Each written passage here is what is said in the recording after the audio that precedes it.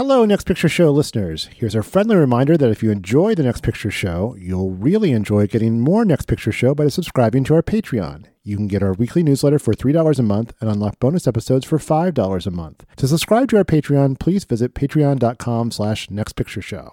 It's very difficult to keep the line between the past and the present. You believe that someone out of the past can enter and take possession of a living being? We may be through with the past, but the past is not through with us.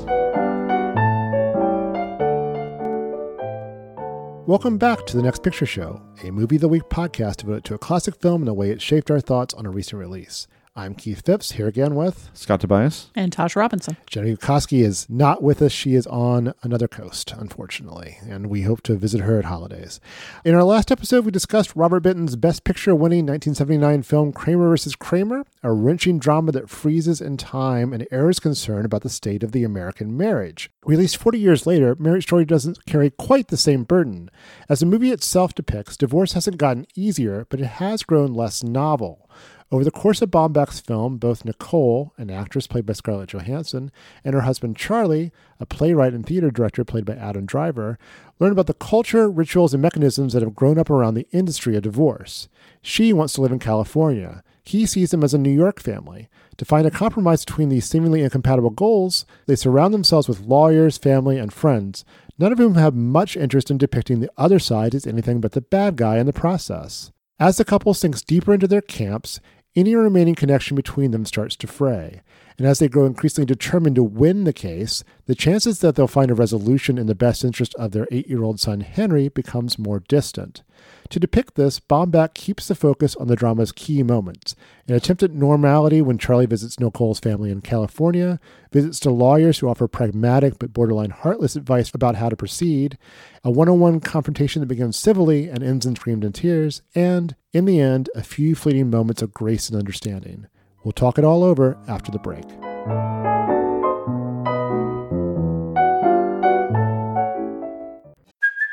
Hey, it's Kaylee Cuoco for Priceline. Ready to go to your happy place for a happy price? Well, why didn't you say so? Just download the Priceline app right now and save up to 60% on hotels. So whether it's Cousin Kevin's Kazoo Concert in Kansas City, go Kevin, or Becky's Bachelorette Bash in Bermuda, you never have to miss a trip ever again. So download the Priceline app today. Your savings are waiting.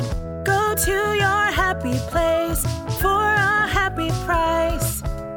Go to your happy price, Priceline. Charlie and I are getting a divorce, Mom. You can't be friends with him anymore. Gina! Charlie Bird! Mom! Mom? Mom! What? You know, most people in my business, you're just transactions to them. I like to think of you as people. Oh, okay, good. You remind me of myself on my second marriage. Baby, I'm amazed the way you love me all the time. Part of what we're gonna do together is tell your story. Did you dye your hair again? No, this is me. You don't like it? Is it shorter? I prefer it longer, but... How are you doing? If we start from a place of reasonable and they start from a place of crazy, when we settle, we'll be somewhere between reasonable and crazy. All right. What is everyone's first impressions? I'll just say I thought it was a remarkable film. How does everybody else feel? I think it's a masterpiece. I think it's Baumbach's best movie. It's one of the best films I've seen this year. It's so full of insight and humor, and it's and heartbreak. But I think one of the things that really impresses me about it is I think it's full of optimism and a quite different attitude about divorce and the result of divorce than you got out of The Squid and the Whale, which seems like a kind of its companion piece in a way from much earlier. I think Baumbach has gotten to a point where he understands divorce as certainly a painful process, but also a catalyst for change, and a change that is not ultimately unwelcome or without its benefits and without resolutions that can help a person grow and become better and happier. So I don't know. There's something. It's funny people talk about how wrenching this film is, and I think I would agree. It is a very emotional film. It's a film that kills me on several different scenes, but I come out of it feeling kind of good. it's kind of a feel-good movie for me. I don't know, because I think the attitude of the movie is constructive and positive, and I think it's part of it is Baumbach's changed perspective, and it's also just the fullness of these characters in the world that he's built for them, and that the actors have built as well. It took me a while to warm to this film. It's more than 2 hours long, 2 hours 15, and it's parts of it are grueling, and parts of it feel a little stagey to me, a little much like with Kramer versus Kramer, a little calculated for injustice and misery and strong feeling, sometimes a little seemingly at the expense of human feeling. But the way it builds, I think, is just masterful. Scott and I have argued about the whole Baumbach's best film thing. I will cede nothing to my love for The Squid and the Whale. Yeah. But it's great. It's like my second favorite, so it's fine. It's not very much of an argument. But yeah, by the time you get to the end of the story and the point where Adam Driver is singing a song from Company to his friends, and it becomes like a statement of purpose and a statement of life. I mean, I cried in the theater at TIFF. I was in that mode of, all right, it's yet another movie that I'm jamming into my eyeballs and my brain. And then that moment was the moment that I thought about for the next 3 months, I think. The being alive. The being alive oh my God. Singing sequence. Yeah. So it reflected the rest of the movie back at me in just a completely different light, like the vividness of it and the just sort of the construction of the emotions. And I'm still waiting for it to be to feel less raw so I can go back and watch it again. But I think it has flaws that we're going to talk about. But I also think it's just very powerfully acted. And boy, is it emotional. Boy, is it effective as an emotional story. I feel like they know what they have with this movie, too. Like at the publicity screening we saw, I got a little Marriage Story branded container of Kleenex. but I mean, there's a quote we've had before, the Howard Hawks quote about how a good movie is 3 great scenes and no bad ones. This is like one great scene after another. I feel like there's just one kind of perfect, self-contained, beautifully constructed scene kind of stacked on top of another until it forms like this really coherent piece of storytelling. It's remarkable. I mean, I'm a Baumbach fan. I don't know if is it my favorite of his? I don't know. But it's certainly way up there. It's quite an achievement. And it's a little bit of a, we were talking before, a little bit of a departure for him in terms of style. It is, and I think that's not to bring it in too early, but I think there might be a little bit of Kramer versus Kramer influence there where there is sort of the matter of letting scenes play out and, not rushing anything and just kind of living in the moment. Yeah, and there's just kind of a real swing for the fences. I mean, that isn't really in the Baumbach way. I mean, I think he's somebody who likes to just kind of get into the dirt of things and isn't somebody who's going to give you a story on this scale. I mean, it's a personal, intimate story, but it's on a big canvas. I mean, it's across 2 coasts, and it's 135 minutes long, and it has some pretty big set pieces, and it's a different film for him in that respect. And I can tell you mentioned the whole 3 great scenes and no bad scenes. I mean, I think there's plenty of great scenes in the movie, but I can tell you what the 3 great scenes in the movie are. Go. One is the first scene with Scarlett Johansson and Laura Dern in Laura Dern's office. These are the long scenes too, right? Mm-hmm. Where Nicole goes over the whole story of her marriage, basically, and why she's gotten to this place where she needs a divorce.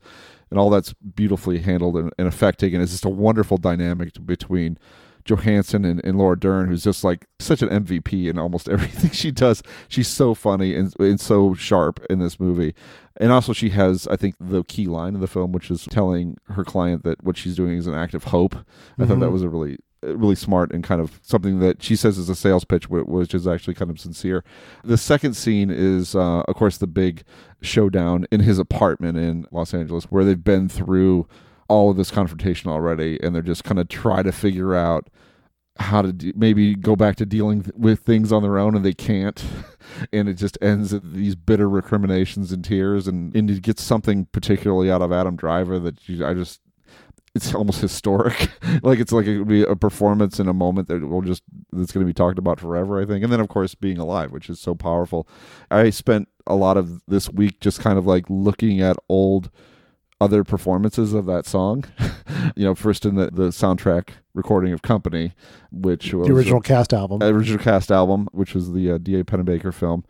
And I saw Bernadette Peters do a version. I saw another Sondheim tribute version that I think a lot of people feel is like the definitive version. But I tell you, the emotional context of this movie, and then the fact that what is being expressed is so much comes out of character, makes the driver performance the most powerful because it's such, you've been through hell, to quote the lyrics with him, and his resolve in that moment is so piercing. I love it. I think I'd quibble a little on one of those scenes. Like, if we have to break it down to the three great scenes that make the movie, I would pick the second two that you mentioned, and for the first one, not the Laura Dern divorce conversation, but that opening, that sequence, it feels almost like a Malick film, that the voiceover and just watching the two of them at work and at play, like together with their kid, and like getting this spelled out idea of what the relationship is like, and then cutting to the understanding that all of that is over, and that this beautiful, like, sort of tone poem kind of description of what their relationship is and why they love each other is a depressing exercise in remembering that they used to love each other as the beginnings for a breakup. I think that's so challenging and daring, and it's like it's an emotional reversal on the level of the opening of Up. It's just a gutting leap from what a beautiful relationship to what a over relationship. Yeah. But the fact that they don't actually say those, that all of that is a fake out in a way, because Nicole refuses to read from her letter, and Charlie doesn't read from his letter, and so they don't know. But it's bookended at the end when the letter comes back, and I think, to speak to what you were just saying, it's like, yes, it's gone, but it did happen, and it was real, and that's meaningful, and they're all moving on from it, but it was a real thing. Another scene, as long as we're just cataloging great scenes, I love the scene where Charlie first comes to visit in California, and everyone's trying to be normal about it, but at the same time they have to serve him papers, Oh, yeah. That's just a really great. I'm just an act of choreography. It's pretty great, but also, I mean, when you have, like, not only Scarlett Johansson, but you have Merritt Weaver and Julie Haggerty running around. It's great stuff. I swear to God, I'm so the ensemble cast of this movie I just love so much. I mean, Julie Haggerty. Julie Haggerty. God, thank you so much for casting Julie Haggerty. I love her. She's always so funny, and she's Alan so Alda. distinctive. Alan Alda, like, God, thank you. And Ray Liotta, like, it's just everything is so inspired and unexpected, and you see a lot of actors you don't see that much anymore that are not given that kind Wallace of Shawn has some amazing moments too. No, I mean, Wallace Shawn, such a small role. Wallace Shawn, you expect in that world, but come on, fuck everything. It's almost a fake out. I like when Ray Liotta shows up. It's interesting because when these characters are, especially when Adam Driver's character is checking out a series of lawyers, like, there's always sort of a feeling of, all right, well, I don't know this guy. He's not super famous, so we're not going to stick with him. And then when he shows up with Alan Alda, it's like, oh, well, of course he's found his guy. Like, we're not just going to have him here for a minor moment. But Wallace Shawn kind of gives the lie to that. Like, Wallace Shawn, as soon as he shows up, you're like, oh, he's going to be a major part of the movie. And it's like, no, we threw him in because we have a few lines, and we realized we could get Wallace Shawn to do them, and it would be just way funnier. And you just kind of like understand him as a fixture of the New York theater scene. Sure. He just immediately gives that a world authenticity. It was great to see a lot of these actors in the movie, and it's interesting to see, like, that relationship, these little individual relationships, like the one between Charlie and Nicole's mom, played by Julie Haggerty. They have a closeness. It's really sweet.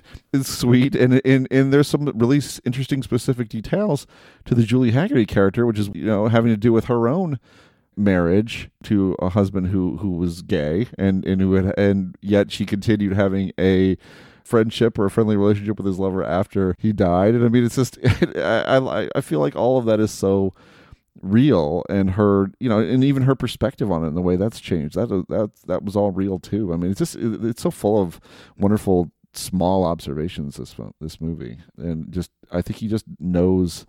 One thing that's been a constant in Baumbach's work from Squid and the Whale on is the fact of divorce, is the fact of families that are unconventional, that are discontinuous, and that it's okay, and that weird relationships can form. I mean, you think about Mistress America, that's about a relationship between two characters whose parents fail to get married.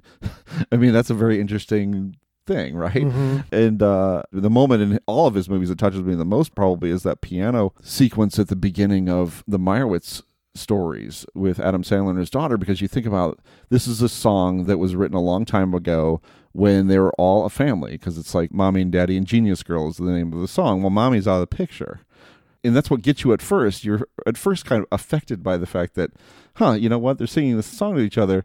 Mommy's out of the picture. But then the other thing that strikes you is like, it's okay. Like, it's not something that either one of them is getting stuck on, you know, and they can still kind of appreciate this song that they've created together and kind of appreciate this moment that they're having before she goes off to college. And it's touching in that way too. So I just think he's kind of, you know, this accumulated experience and obviously a lot of personal things that have happened to him in his life is you know, all fed into this big vision. I also feel like Baumbach just comes back over and over to the idea of pettiness in his films. The idea that when people feel that they need something, or when people do need something emotionally, they can be extremely petty in like these small and nasty little ways, and they can be aware of how petty they're being and still not be able to fight it. They can harm other people and be aware that they're harming other people and still not be able to fight it. And I think that that's such an interesting idea to explore. And here with Marriage Story, I'm thinking primarily of the Halloween scene and the frustration for like, why won't he wear my costume? Like, we had plans. Why can't we follow through with my plans? Taking this reluctant child out trick-or-treating a second time because he's owed. Like, he needs this, and he understands that everybody is going to see him as being petty and obnoxious, but he has to do it anyway. He understands that his child is tired and doesn't necessarily want to do this, but he has to do it anyway. And it feels so real. And you look at things like the composition of Hey You in Squid and the Whale, or the Meyerowitz stories where the siblings find out that their sister was sexually assaulted and they feel a burning need to do something about it after the fact, even when she's telling them that's not what she wants and that they should be listening to her, that they should be letting her process in her own way rather than demanding that they be allowed to do something about it. There's just this sense. Smash an old man's car. And Frances Ha is all about petty needs and somebody like exploring her own petty needs and unable to escape them. I feel like you could come up with a lot more examples, especially from While We're Young or Greenberg. Like Greenberg. You talked about Margot at the wedding. My God. Exactly. These are in some ways, because maybe I'm looking at it too small, and maybe the connection here is emotional arrested development and people working their way through it. But fundamentally, all of these stories just have these moments of, I want something in a childish 2-year-old kind of way. I want to skip dinner and eat ice cream, and I can't stop myself from expressing that because it's something I need in a very raw way. And I think that just the way he keeps coming back to these ideas is fascinating. And I think there's a lot of integrity to him too, in that he seems to actively resist ingratiating himself to an audience. He'll go the other way. He'll be like, let me see how much I can challenge, how much I can put people off, deflect their sympathies and challenge them to like characters even when they're not behaving as you might want them to. And there's plenty of examples here. I mean, the Halloween thing is definitely a good one. And there's another one where Charlie gets frustrated by the kid refusing to get in the car, not wanting to get in the car, and he swears. He swears and yells at him and tells him he needs to get in, and bleep, bleep, bleep. He's just furious. So it's like he kind of steers right into those character flaws, and I appreciate that, because we don't often get that. We often get the opposite, where it's like movies just want us so much to love the people in them. It's so critical, and it becomes quite boring. Can we talk about who we love in this movie? Like I know that. Now I can't remember if we've talked about it or who I've talked about it with, but the broad range of like reviews and responses that are like, oh, he's so terrible and the movie's so one-sided against him. Oh, she's so terrible and the movie's so one-sided against her. Like, people interpret the movie is unbalanced, but seem to be completely divided over who it's unbalanced for. Do you guys see this movie as fair and balanced, or is it slanted toward one of the characters? It's an Inkblot, isn't it? I mean, I feel like it's pretty even-handed, but I feel like we spend more time with Charlie and attending to Charlie and concerning ourselves with what Charlie needs and how he's been hurt. It does take into account Nicole's feelings and Nicole's ways she's been hurt and what she wants as well. And to the point where, she could come off as monstrous just by taking the kid to California. possibly with the intent of establishing residency there, but even if it's not the intent, it is the result of that move. But it does, it's I think it's okay with her. I think it's okay with both of them. I think there's something about her that's not calculating. I mean, as you're saying about, it is a result of her wanting to go to Los Angeles and to pursue that part of herself that has been lost in this marriage. The result of that is a residency issue, but you don't see that as like a shrewd, heartless move on her part to kind of gain extra leverage in this proceeding. Others. I don't agree with that position. No, I mean, others within the film presented as that as well. Yeah. Well, I mean, that's another point about the movie too. Is that one of the central ideas of the movie is that the process of divorce, brings out the worst in the people who have to go through with it. And what becomes difficult and what the film ultimately finally achieves is two people finally, getting to that point where they were supposed to be at the beginning, writing those letters of like recognizing that this was somebody that they loved so much that they married, and who has these wonderful qualities that haven't disappeared as a result of the marriage falling apart. So if you can remember those things, and that's great. But the process of divorce really makes it hard for people to acknowledge each other's humanity. For me, at least, though, I mean, I do see a bias in the film towards Charlie and against Nicole. And in large part, that's just because of her narrative function. Like, she keeps moving the goalposts. And I don't think that we spend nearly as much time understanding why she keeps moving the goalposts as we spend understanding its emotional effect on Charlie. The sequence where she sits down with Laura Dern is very explanatory and very helpful in terms of unpacking where she is and why she does what she does.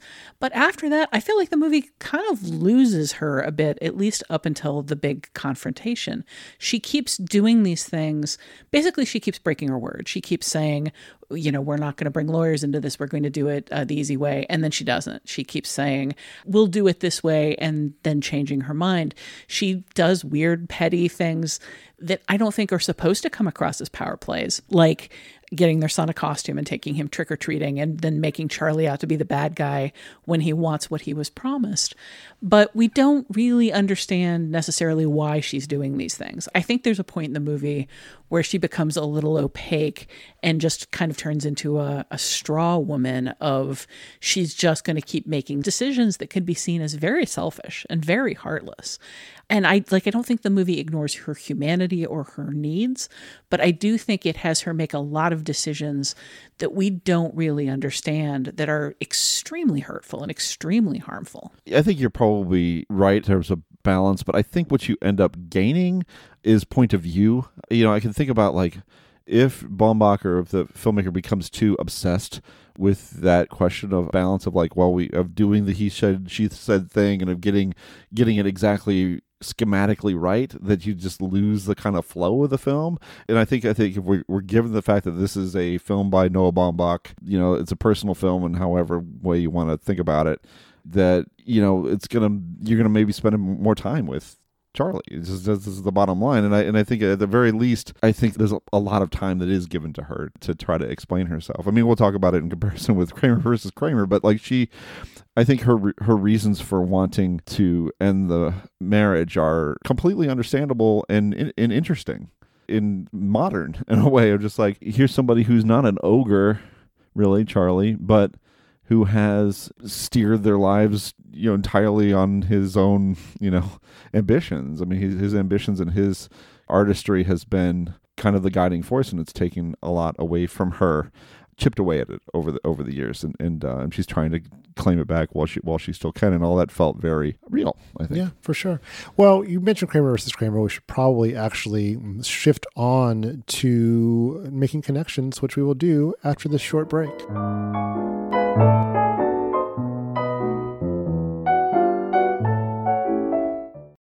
You always made me aware of what I was doing wrong, how I was falling short. Life with you was joyless. What, so then you had to go and fuck someone else? You shouldn't be upset that I fucked her. You should be upset that I had a laugh with her. Do you love her? No, but she didn't hate me. You hated me. You hated me. You fucked somebody we worked with. You stopped having sex with me in the last year. I never cheated on you. That was cheating on me. But there's so much I could have done. I was a director in my 20s who came from nothing and was suddenly on the cover of fucking Time Out New York. I was hot shit and I wanted to fuck everybody and I didn't. And I loved you and I didn't want to lose you.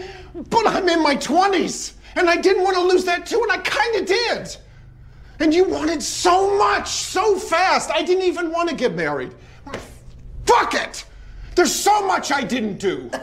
Thanks for that. You're welcome. Now it's time for connections, when we bring these two films together and talk about all the things they have in common. I think they have a lot in common. I think also Baumbach is certainly someone who would be aware of Kramer versus Kramer. It's sort of definitely an influence into this film as well. Definitely. I mean, and it's absolutely fascinating on every level. I mean, we could maybe just start with the legal aspects of the movie.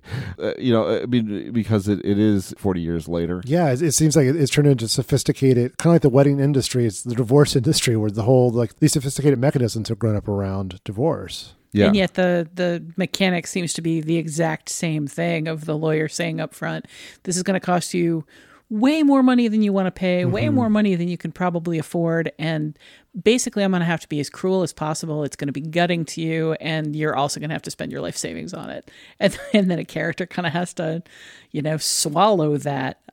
Both films like make a point of having that scene of, oh, this is going to cost you tragically in terms of emotion and also money. And both films are pretty interesting in the courtroom scenes, in bringing up specific instances of a lack of fitness that reflect very badly on, taken out of context or presented without context. The other thing about it too is that you sense from all parties that they've gone way too far, that their lawyers have gone way too far. But the stakes are so high because you're talking about custody of a kid that you can't do what your instinct is, which is to say, no, this is that's too much. To say that Nicole has a drinking problem, that's too far. That's not really how things really are. But if you weaken your case, by objecting, then you lose something much more substantial, which is access to your kid. Yeah, I think both of these films openly let the separated couple reconnect through empathy for each other because of what their opposing lawyers do. Like, both of them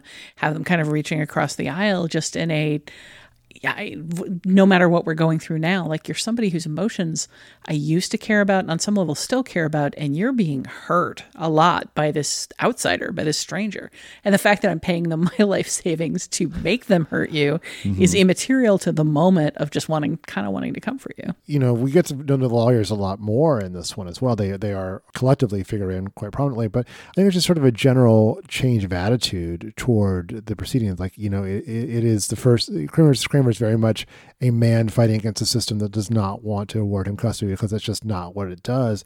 This is a different stage of divorce at this point as well. Divorce Inc. And I do. One of the things I appreciate about Marriage Story is, I mean, these are people who have to deal with this is what they do for a living. They deal with divorce. They deal with each other, and so they're scrapping, in front of a judge for the highest of stakes, but then they're also quite chummy, and they're ordering sandwiches, and they're saying hi to each other and asking about each other's spouses or something in the hallway. And I'm reminded of one of my favorite bits from the TV show Homicide, the one episode with Robin Williams. Do you ever see that episode? There's a bit where all the Homicide guys are just talking about the case, which is a very heartbreaking case, and they're just laughing and, they're at their jobs and making jokes. Yeah, and he wanders in, and he's just utterly crushed by it. And of course they're embarrassed, but at the same time, the point is, like, that's what they do for a living. They're around this all the time. All they deal with is death. And so they're going to, the language they use is not going to would seem appropriate to people who are on the outside. Right. To the couple, it's one of the most profound things that's ever happened to them. And for the lawyers, it's just another case to get through. Yeah. But at the same time, I think there's humanity there and real connection. For sure. I mean, Laura Dern's character is, an expert operator who knows all the angles, but she also appreciates Charlie's play. She's probably this, a smart, sensitive person. It's just, she's also very good at this particular nasty job. Yeah, she's also both competitive and a little hateful. I mean, we get that moment at the end where she's like, I made sure I got 55-45 because I didn't want him to win. She's still competitive. She's still in this industry, and as expensive as she is, because she's cutthroat. And I think that the film almost maybe spends too much time with her and too much time on her character in a way that maybe is a little imbalancing, because she comes across, this is a character that we would probably have like a full episode devoted to if this was like a miniseries or a TV show. This is a character that the story cares a lot about. And I almost feel like we know a little too much about her compared to comparatively how much we know about Nicole's emotions in the middle going. Like we know a lot about her sympathies and her feelings and her backstory and where she is at every given moment of the movie. And I think it's a really interesting like place for Baumbach to be interested in focusing. But it gets to this question too with her with regard to gender roles, which is another connection between these movies, because for her, for Laura Dern's character, there's a scene where she stops Nicole from expressing maternal ambivalence because that's something that is always held against women and never held against men. And I think that kind of accounts for that moment you were talking about towards the end, where it's like, well, I want to win a little bit. I got 55-45. I want it to win. And there's something. I think those elements are kind of connected in that character of just like there's some systemic issue that she is engaged in that goes far beyond this one specific case and has to do with her mission, I guess, as a divorce lawyer who is thinking all the time about gender roles and how what's expected of wives and mothers. Yeah, she absolutely comes across as somebody who cares about Nicole personally and her story personally, but she's also fighting for women, like in the abstract. She is fighting for a broad swathing ideal that exists in her head. And, being chummy with opposing counsel doesn't get in the way of the fact that like this is an ideal for her. We could also talk about just depictions of day-to-day parenting, which this has a lot of, as well as Kramer versus Kramer. And that I think that may be, if not an influence, at least sort of way it echoes Kramer versus Kramer is you do just get a lot of Charlie going about the routines of being a dad. And this time under trying circumstances, you get the feeling that he was more involved in the actual day-to-day parenting than Dustin Hoffman in Kramer versus Kramer. Mm-hmm. But at the same time, he's in a lot of situations that place that under stress. I think it's very good. Narrative story is very good about showing how Henry falls into a new routine at his mom's, at his grandmother's house. I mean, it becomes the new normal for him, and he adjusts very quickly because kids can do that, but he can't necessarily revert back to the way things were in New York. But I mean, what strikes me is like the scenes of them driving from lawyer to lawyer, and of course the Halloween scene where it's just so much of parenting is about being frustrated and then feeling bad about being frustrated because your kid can only your kid has limitations because they're a kid. And I think this gets that right in much the same way that Kramer versus Kramer does.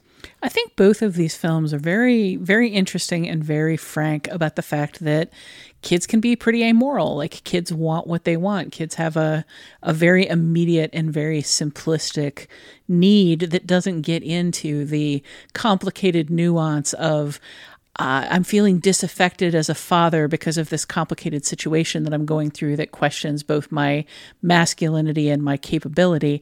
Like the kid doesn't know that. The kid sees his mom, who he hasn't seen in a long time, and runs to her and forgets about his dad for a minute.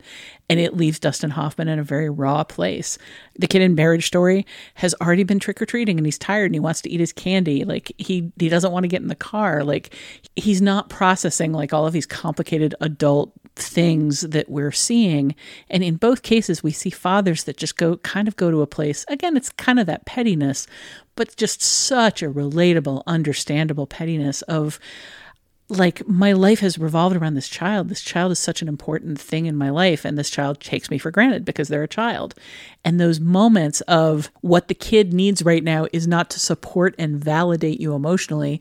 The kid just wants what he wants. I think in both cases, it feels like a really raw thing that you maybe don't see enough of in film. It's just that pain of being a parent and wanting something from your kid that they're not really emotionally equipped to give you, and that maybe it's not their responsibility to give you. It is interesting. One of the things, this is getting us back to gender roles again, but I really when you compare these two films and how they deal with fatherhood specifically, it is interesting to see what that baseline is in terms of what's expected. Dustin Hoffman is put in a position in Kramer versus Kramer where he has to learn how to do everything because he's never done anything. You can't make a piece of French toast.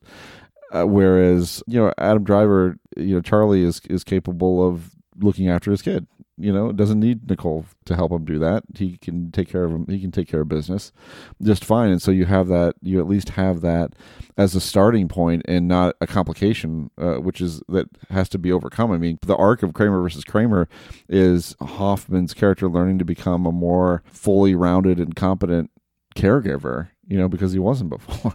Yeah, that's not what Marriage Story is about. That's a changing attitude too, where it's like the subtext of Kramer versus Kramer, both within the film and then sort of the understanding of the audience in 1979 was like a dad who's also the parent, mm-hmm. and you don't get that with Marriage Story. I mean, 3 Men and a Baby, that was 7 years after Mr. Mom. Mr. Mom, yeah. I mean, those were after Kramer versus Kramer. Those was stay-at-home dad? Question mark?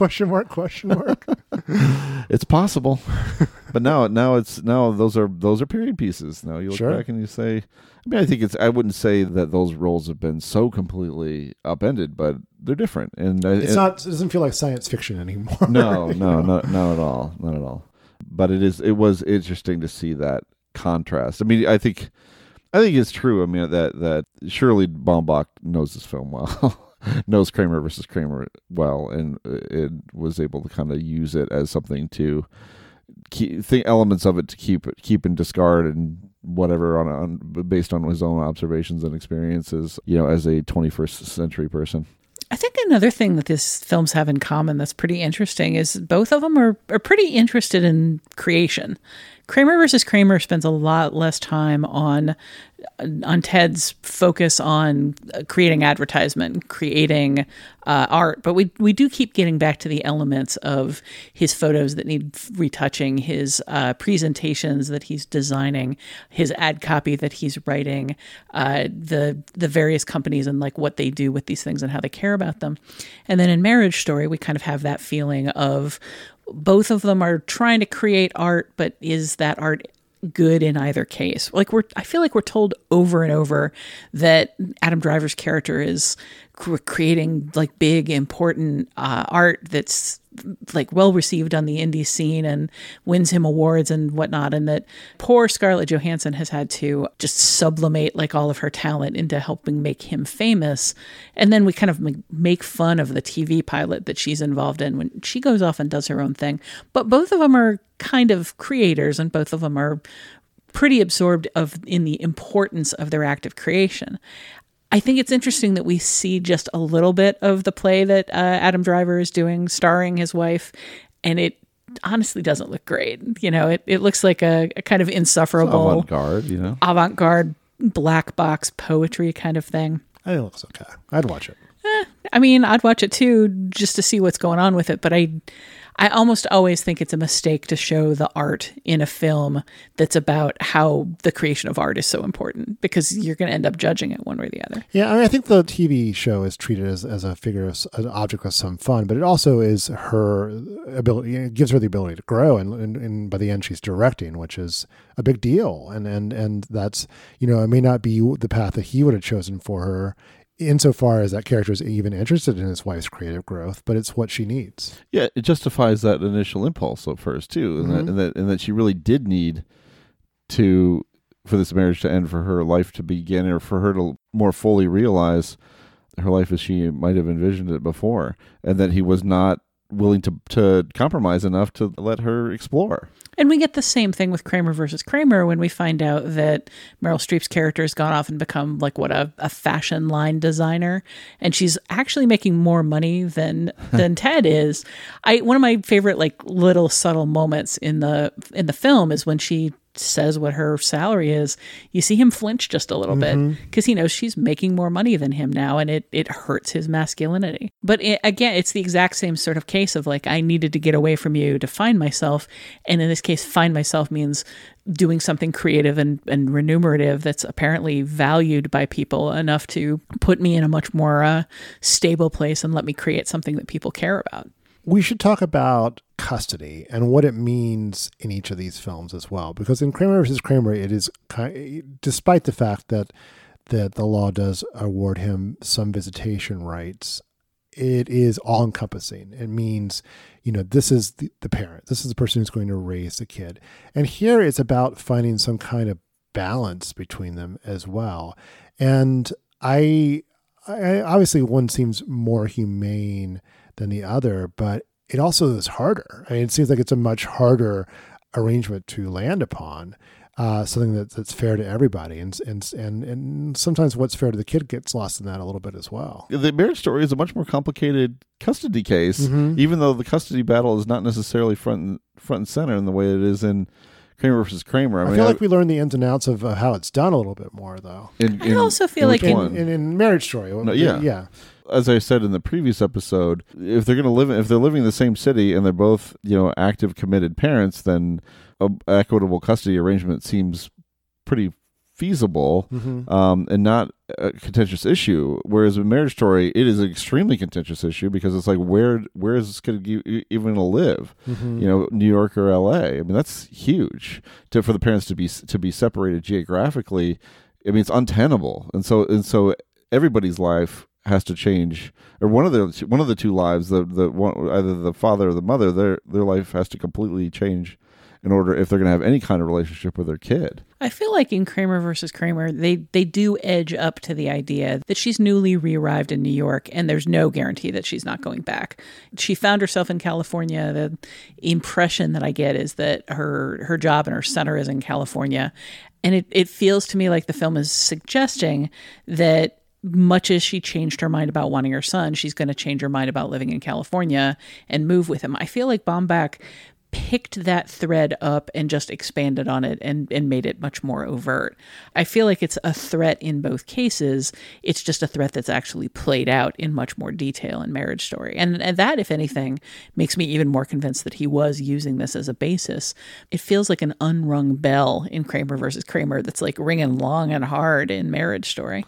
I think also, circling back to another part of Baumbach's career, The Squid and the Whale does illustrate how difficult a shared arrangement can be even when you are in the same city. I know. And that is a nightmare joint custody. Right. Situation. And that's certainly closer to the period of Kramer versus Kramer than but think about this. Think about what another just great Baumbach detail in that is that arrangement is something that is entirely selfish on the father's part. Right? I mean, that's why it happens the way it does, is because he wants to, it has to do with suiting his needs and his money situation and what he wants to do, much more than it's good for the kids. So that's kind of another little wrinkle because Squid and the Whale is about nothing if not the Jesse Eisenberg character being aligning himself with the wrong parent, of embracing the narcissism and misogyny of his father and treating his mother cruelly. And that's the kind of the arc of the movie. But we could have easily have done that as a pairing as well, because best not to bring this in too much, but Squid and the Whale is based on his parents' divorce, and this is inspired in some ways by Baumbach's own divorce, and I think loosely, probably even more loosely than Squid and the Whale is. But he's someone who's kind of had both sides of this experience, which is I think gives him an interesting perspective. Yeah, I mean, from the kid to the grown up, that's a big shift. I remember a lot less about how Marriage Story addresses the sort of the kid's feeling outside of a few specific scenes. But I do feel like in Marriage Story, the whole question of custody is maybe less about what's best for the kid, and not even necessarily what's best for Ted. It's just about his understanding that this thing that's become the center of his life could be permanently lost. The closeness that he's developed with his son understanding the daily ins and outs of his relationship with his son, with his son's development, is all something that might suddenly become very distant and separated from him, until that final scene where Streep's character flakes out on motherhood a second time and kind of proves that she's a dilettante at all this and she doesn't know what she wants. There isn't really any indication that she's going to neglect or abuse him. It's not, this is going to be so much worse for the kid, it's a tragedy. It's, I love my child and I'm not going to get to have this closeness with him anymore. Our relationship is fundamentally going to change. Right. And I think Marriage Story addresses the fact that divorce is going to introduce change no matter how it's conducted. And it involves compromises on all sides. And that Charlie and Henry's relationship is going to be different after this. But to circle back to the sort of hard-won optimism that Scott referenced, it could be good still. It'll just be different. And that's, that's sort of the bittersweetness of this film that really works. And I think that's a quality that you don't really get for the Kramer versus Kramer. It is more of, relief that Dustin Hoffman wins custody of the kid. Yeah, it's a victory. It's this victory right, for one character, and then the other one's sort of cast to the wind. And in this one, I think it's fighting to something like a draw.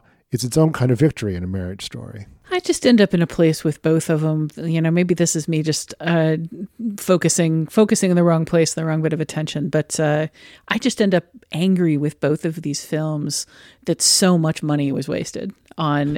In Kramer versus Kramer, so much money, so much time, so much pain in order to get back to the status quo.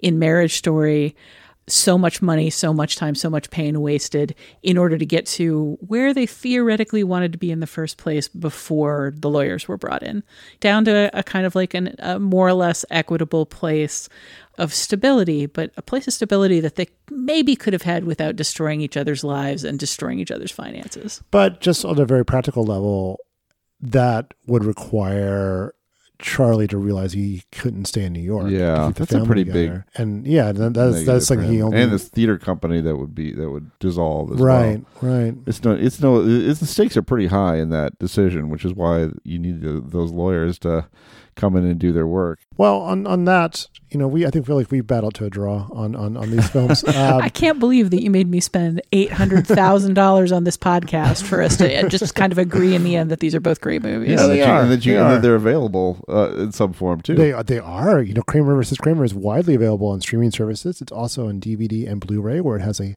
hilariously inappropriate cover. It does. I'm pretty happy. The Kramers are very happy on the cover of the Kramer versus Kramer, which I realize they just recontextualized an image from the poster of the family, in happier times in a frame, which it's very, the context is everything with that. Yeah. But Marriage Story is enjoying a brief theatrical run as we record this, and will be on Netflix December 6th. We'll be right back with your Next Picture Show.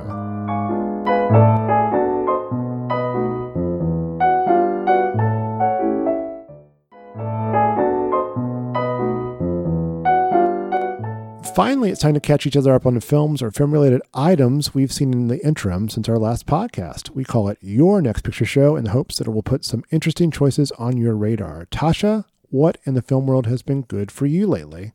Well, I want to reach back to something that I saw much earlier this year at Sundance, and knew at the time that I was working for a website that I was not really going to let me write about it. And now I'm at a different website that has already written about it, so I don't get the chance. So when I say that Honey Boy is one of my favorite films of the year, I'm saying that without really much of an opportunity to put a review out there that says that. So you're going to get the... You're going to get the unfiltered version. Best movie of the year, transcendent! ! Shia LaBeouf, as you've never seen him before. Tasha Robinson, no place in particular. This movie, Shia LaBeouf has fascinated me for a long time. I interviewed him when he was fairly young, I think still a teenager, in person, and I found him just really interesting at the time. He said up front, everywhere I go, I'm adopting a persona. Like, it's a persona that's talking to you right now. This isn't really me. And then he went through, so many self-destructive, cyclic phases and so much rehab. And then these strange art experiments that I found very compelling. And now we have him again in a movie that is expressly about what it was like to be him growing up as a child star and what it was like to deal with his father. And he plays his own father. And he is just about unrecognizable. It's one of my favorite performances of the year. Shia LaBeouf playing effectively his own father in this kind of fictionalized narrative about a child star in California, like working his way through hit after hit and being raised and managed by this kind of like irresponsible ne'er-do-well, very opinionated hippie who thinks he's a great dad and is not necessarily a particularly great dad. Shia LaBeouf's performance in this, I think, is just, he disappears into this role. I have no idea if this in any way like looks or feels like his actual father, but it looks and feels like both a stranger and just a really well realized character. And Noah Jupe playing kind of the young version, kind of the 12-year-old version of Shia LaBeouf. They create this relationship that's in a way reminiscent of the Kramer versus Kramer relationship. It's sometimes contentious. There's sometimes, a young child testing his father and seeing what he can get away with. You're seeing a child star who's acting out and who's kind of coming of age in this environment that lets him be older than he should be or can be. I think it's just really well nuanced, incredibly well portrayed, very emotional, and just a really interesting experiment of a film. Between this and Peanut Butter Falcon, which is a hit, I haven't seen it yet. Have you? That was a hit? Yeah, it's a quiet, really quiet, big art house hit. How about that? Yeah, I've heard great things about Honey Boy. I'm really stoked to catch it when the screeners are. So LaBeouf's back is what I'm saying. It's in theaters right now, at least in very select markets. It'll be out further later on, but yeah, you're right. Some of us may have to rely on screeners. I'm looking forward to watching it again when those screeners come out. So yeah, Honey Boy, starring Shia LaBeouf, very unusual and interesting film. Keith, what's good for you? What's good for me is a qualified recommendation of an older film I'd never seen before that I liked, but I kind of found myself wishing it was a little bit better, which was the 1979 version of Dracula. Have either of you guys seen that? Wait, the John Badham, Frank Langella, Laurence Olivier, Donald Pleasance adaptation.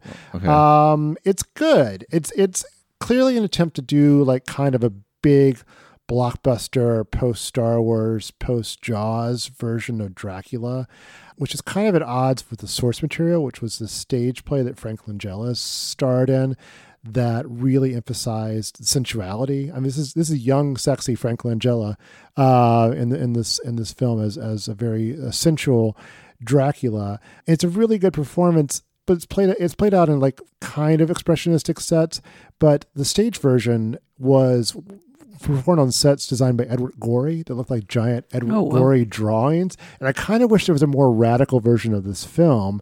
The most striking sequence is this kind of blood-sucking consummation sequence between Dracula and the female lead played by Kate Nelligan that was conceptualized and executed largely by Maurice Bender, who you know as the designer of James Bond title sequences for many, many years. And it kind of looks like that. It kind of has this kind of neat 70s psychedelia look to it.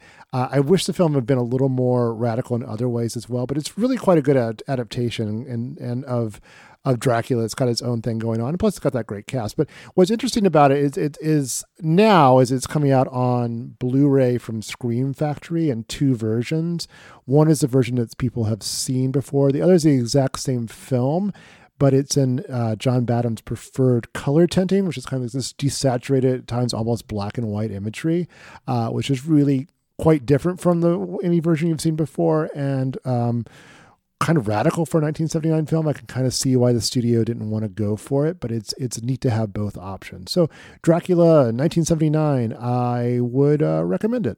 Scott, how about you? What would you recommend? I want to recommend a pretty wild documentary called Cold Case Hammarskjöld. Oh. Have you seen this, Tasha? I haven't, but I've heard a great deal about it. Yeah, it's wild. So here's the backstory on it. In 1961, Dag Hammarskjöld, who was the second ever Secretary General of the United Nations. He and 15 others were killed when his plane crashed over Ndola, northern Rhodesia, which is a country now known as Zambia. And Hammarskjöld was known as an advocate, a strong advocate for newly independent African countries that were kind of coming out of the shadow of colonialism, and he was all about trying to support those countries. And there was a situation going on in this breakaway state of Katanga that he tried to resolve through force, and was on his way to solve through a peace agreement when his plane went down. And it was attributed to pilot error, but of course there's been many conspiracy theories swirling around the case that it was shot down. And so this Danish director named Mads Brugger and a Swedish investigator named Goran Björkdahl, they get together to try to work on this case, which is quite old, as it says, cold case for sure. And he says at the beginning, Brugger says at the beginning of the movie that he could be on to the world's biggest murder mystery or the world's most idiotic conspiracy theory. And the movie really does feel like both at once. It's very silly at times in its speculation, and there's like a scene where Brugger dons like this pith helmet and is trying to dig into the actual site of the plane crash, and it's kind of played up for its absurdity, and there's kind of this meta documentary element to it. But at the same time, there's a recognition of the context of this death of this man who had made his mission to be of assistance to countries that were struggling to find their footing and after independence, and being sort of tragically shot down. So the film is kind of managing a lot of different, it's got a lot of balls in the air, a lot of different tones happening, and it's kind of wacky, but also deep and serious in certain respects as well. A wild ride. It just came out on streaming services. You pay streaming services, though it is Magnolia, so I suspect it will turn up on Netflix eventually, because I think there's a pretty solid pipeline between Magnolia and Netflix in terms of their features and documentaries, and I recommend checking it out. It's kind of a fun one. Cold Case Hammarskjöld.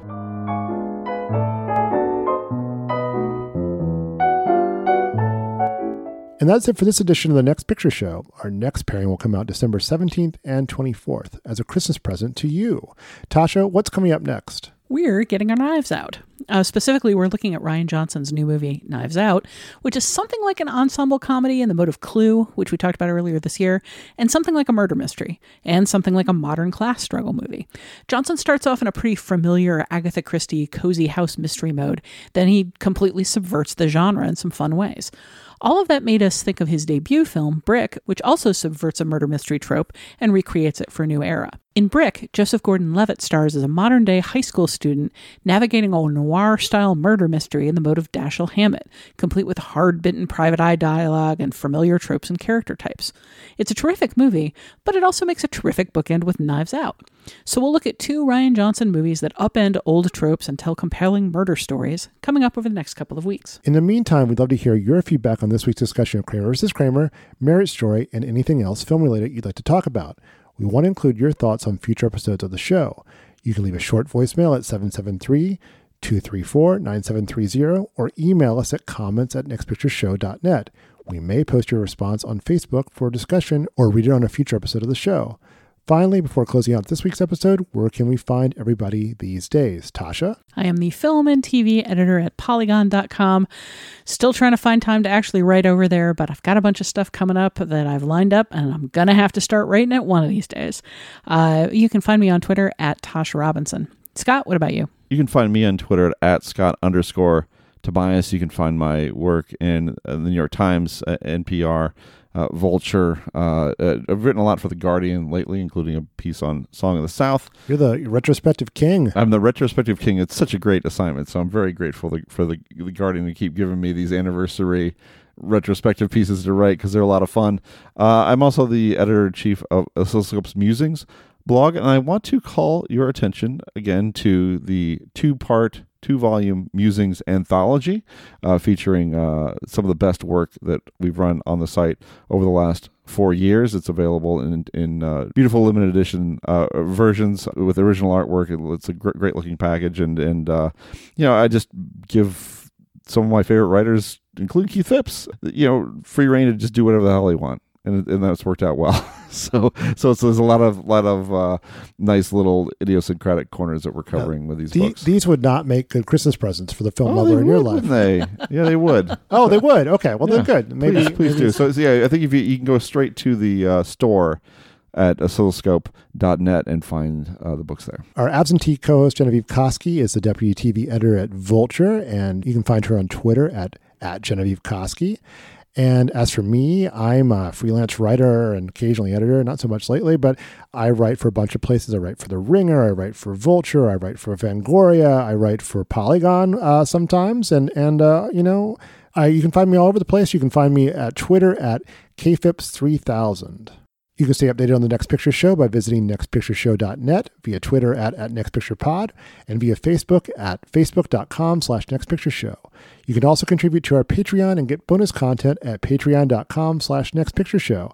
And if you haven't subscribed to the show on Apple Podcasts already, please consider it. Apple Podcast subscriptions are an important part of getting podcasts more prominence and more listeners. And while you're there, we appreciate every rating and review. Every thumbs up helps us find new listeners and keep the show going. Thanks to Dan the Snake Jakes for his assistance producing this podcast. The Next Picture Show is a proud part of the Film Spotting family of podcasts. Please tune in next time.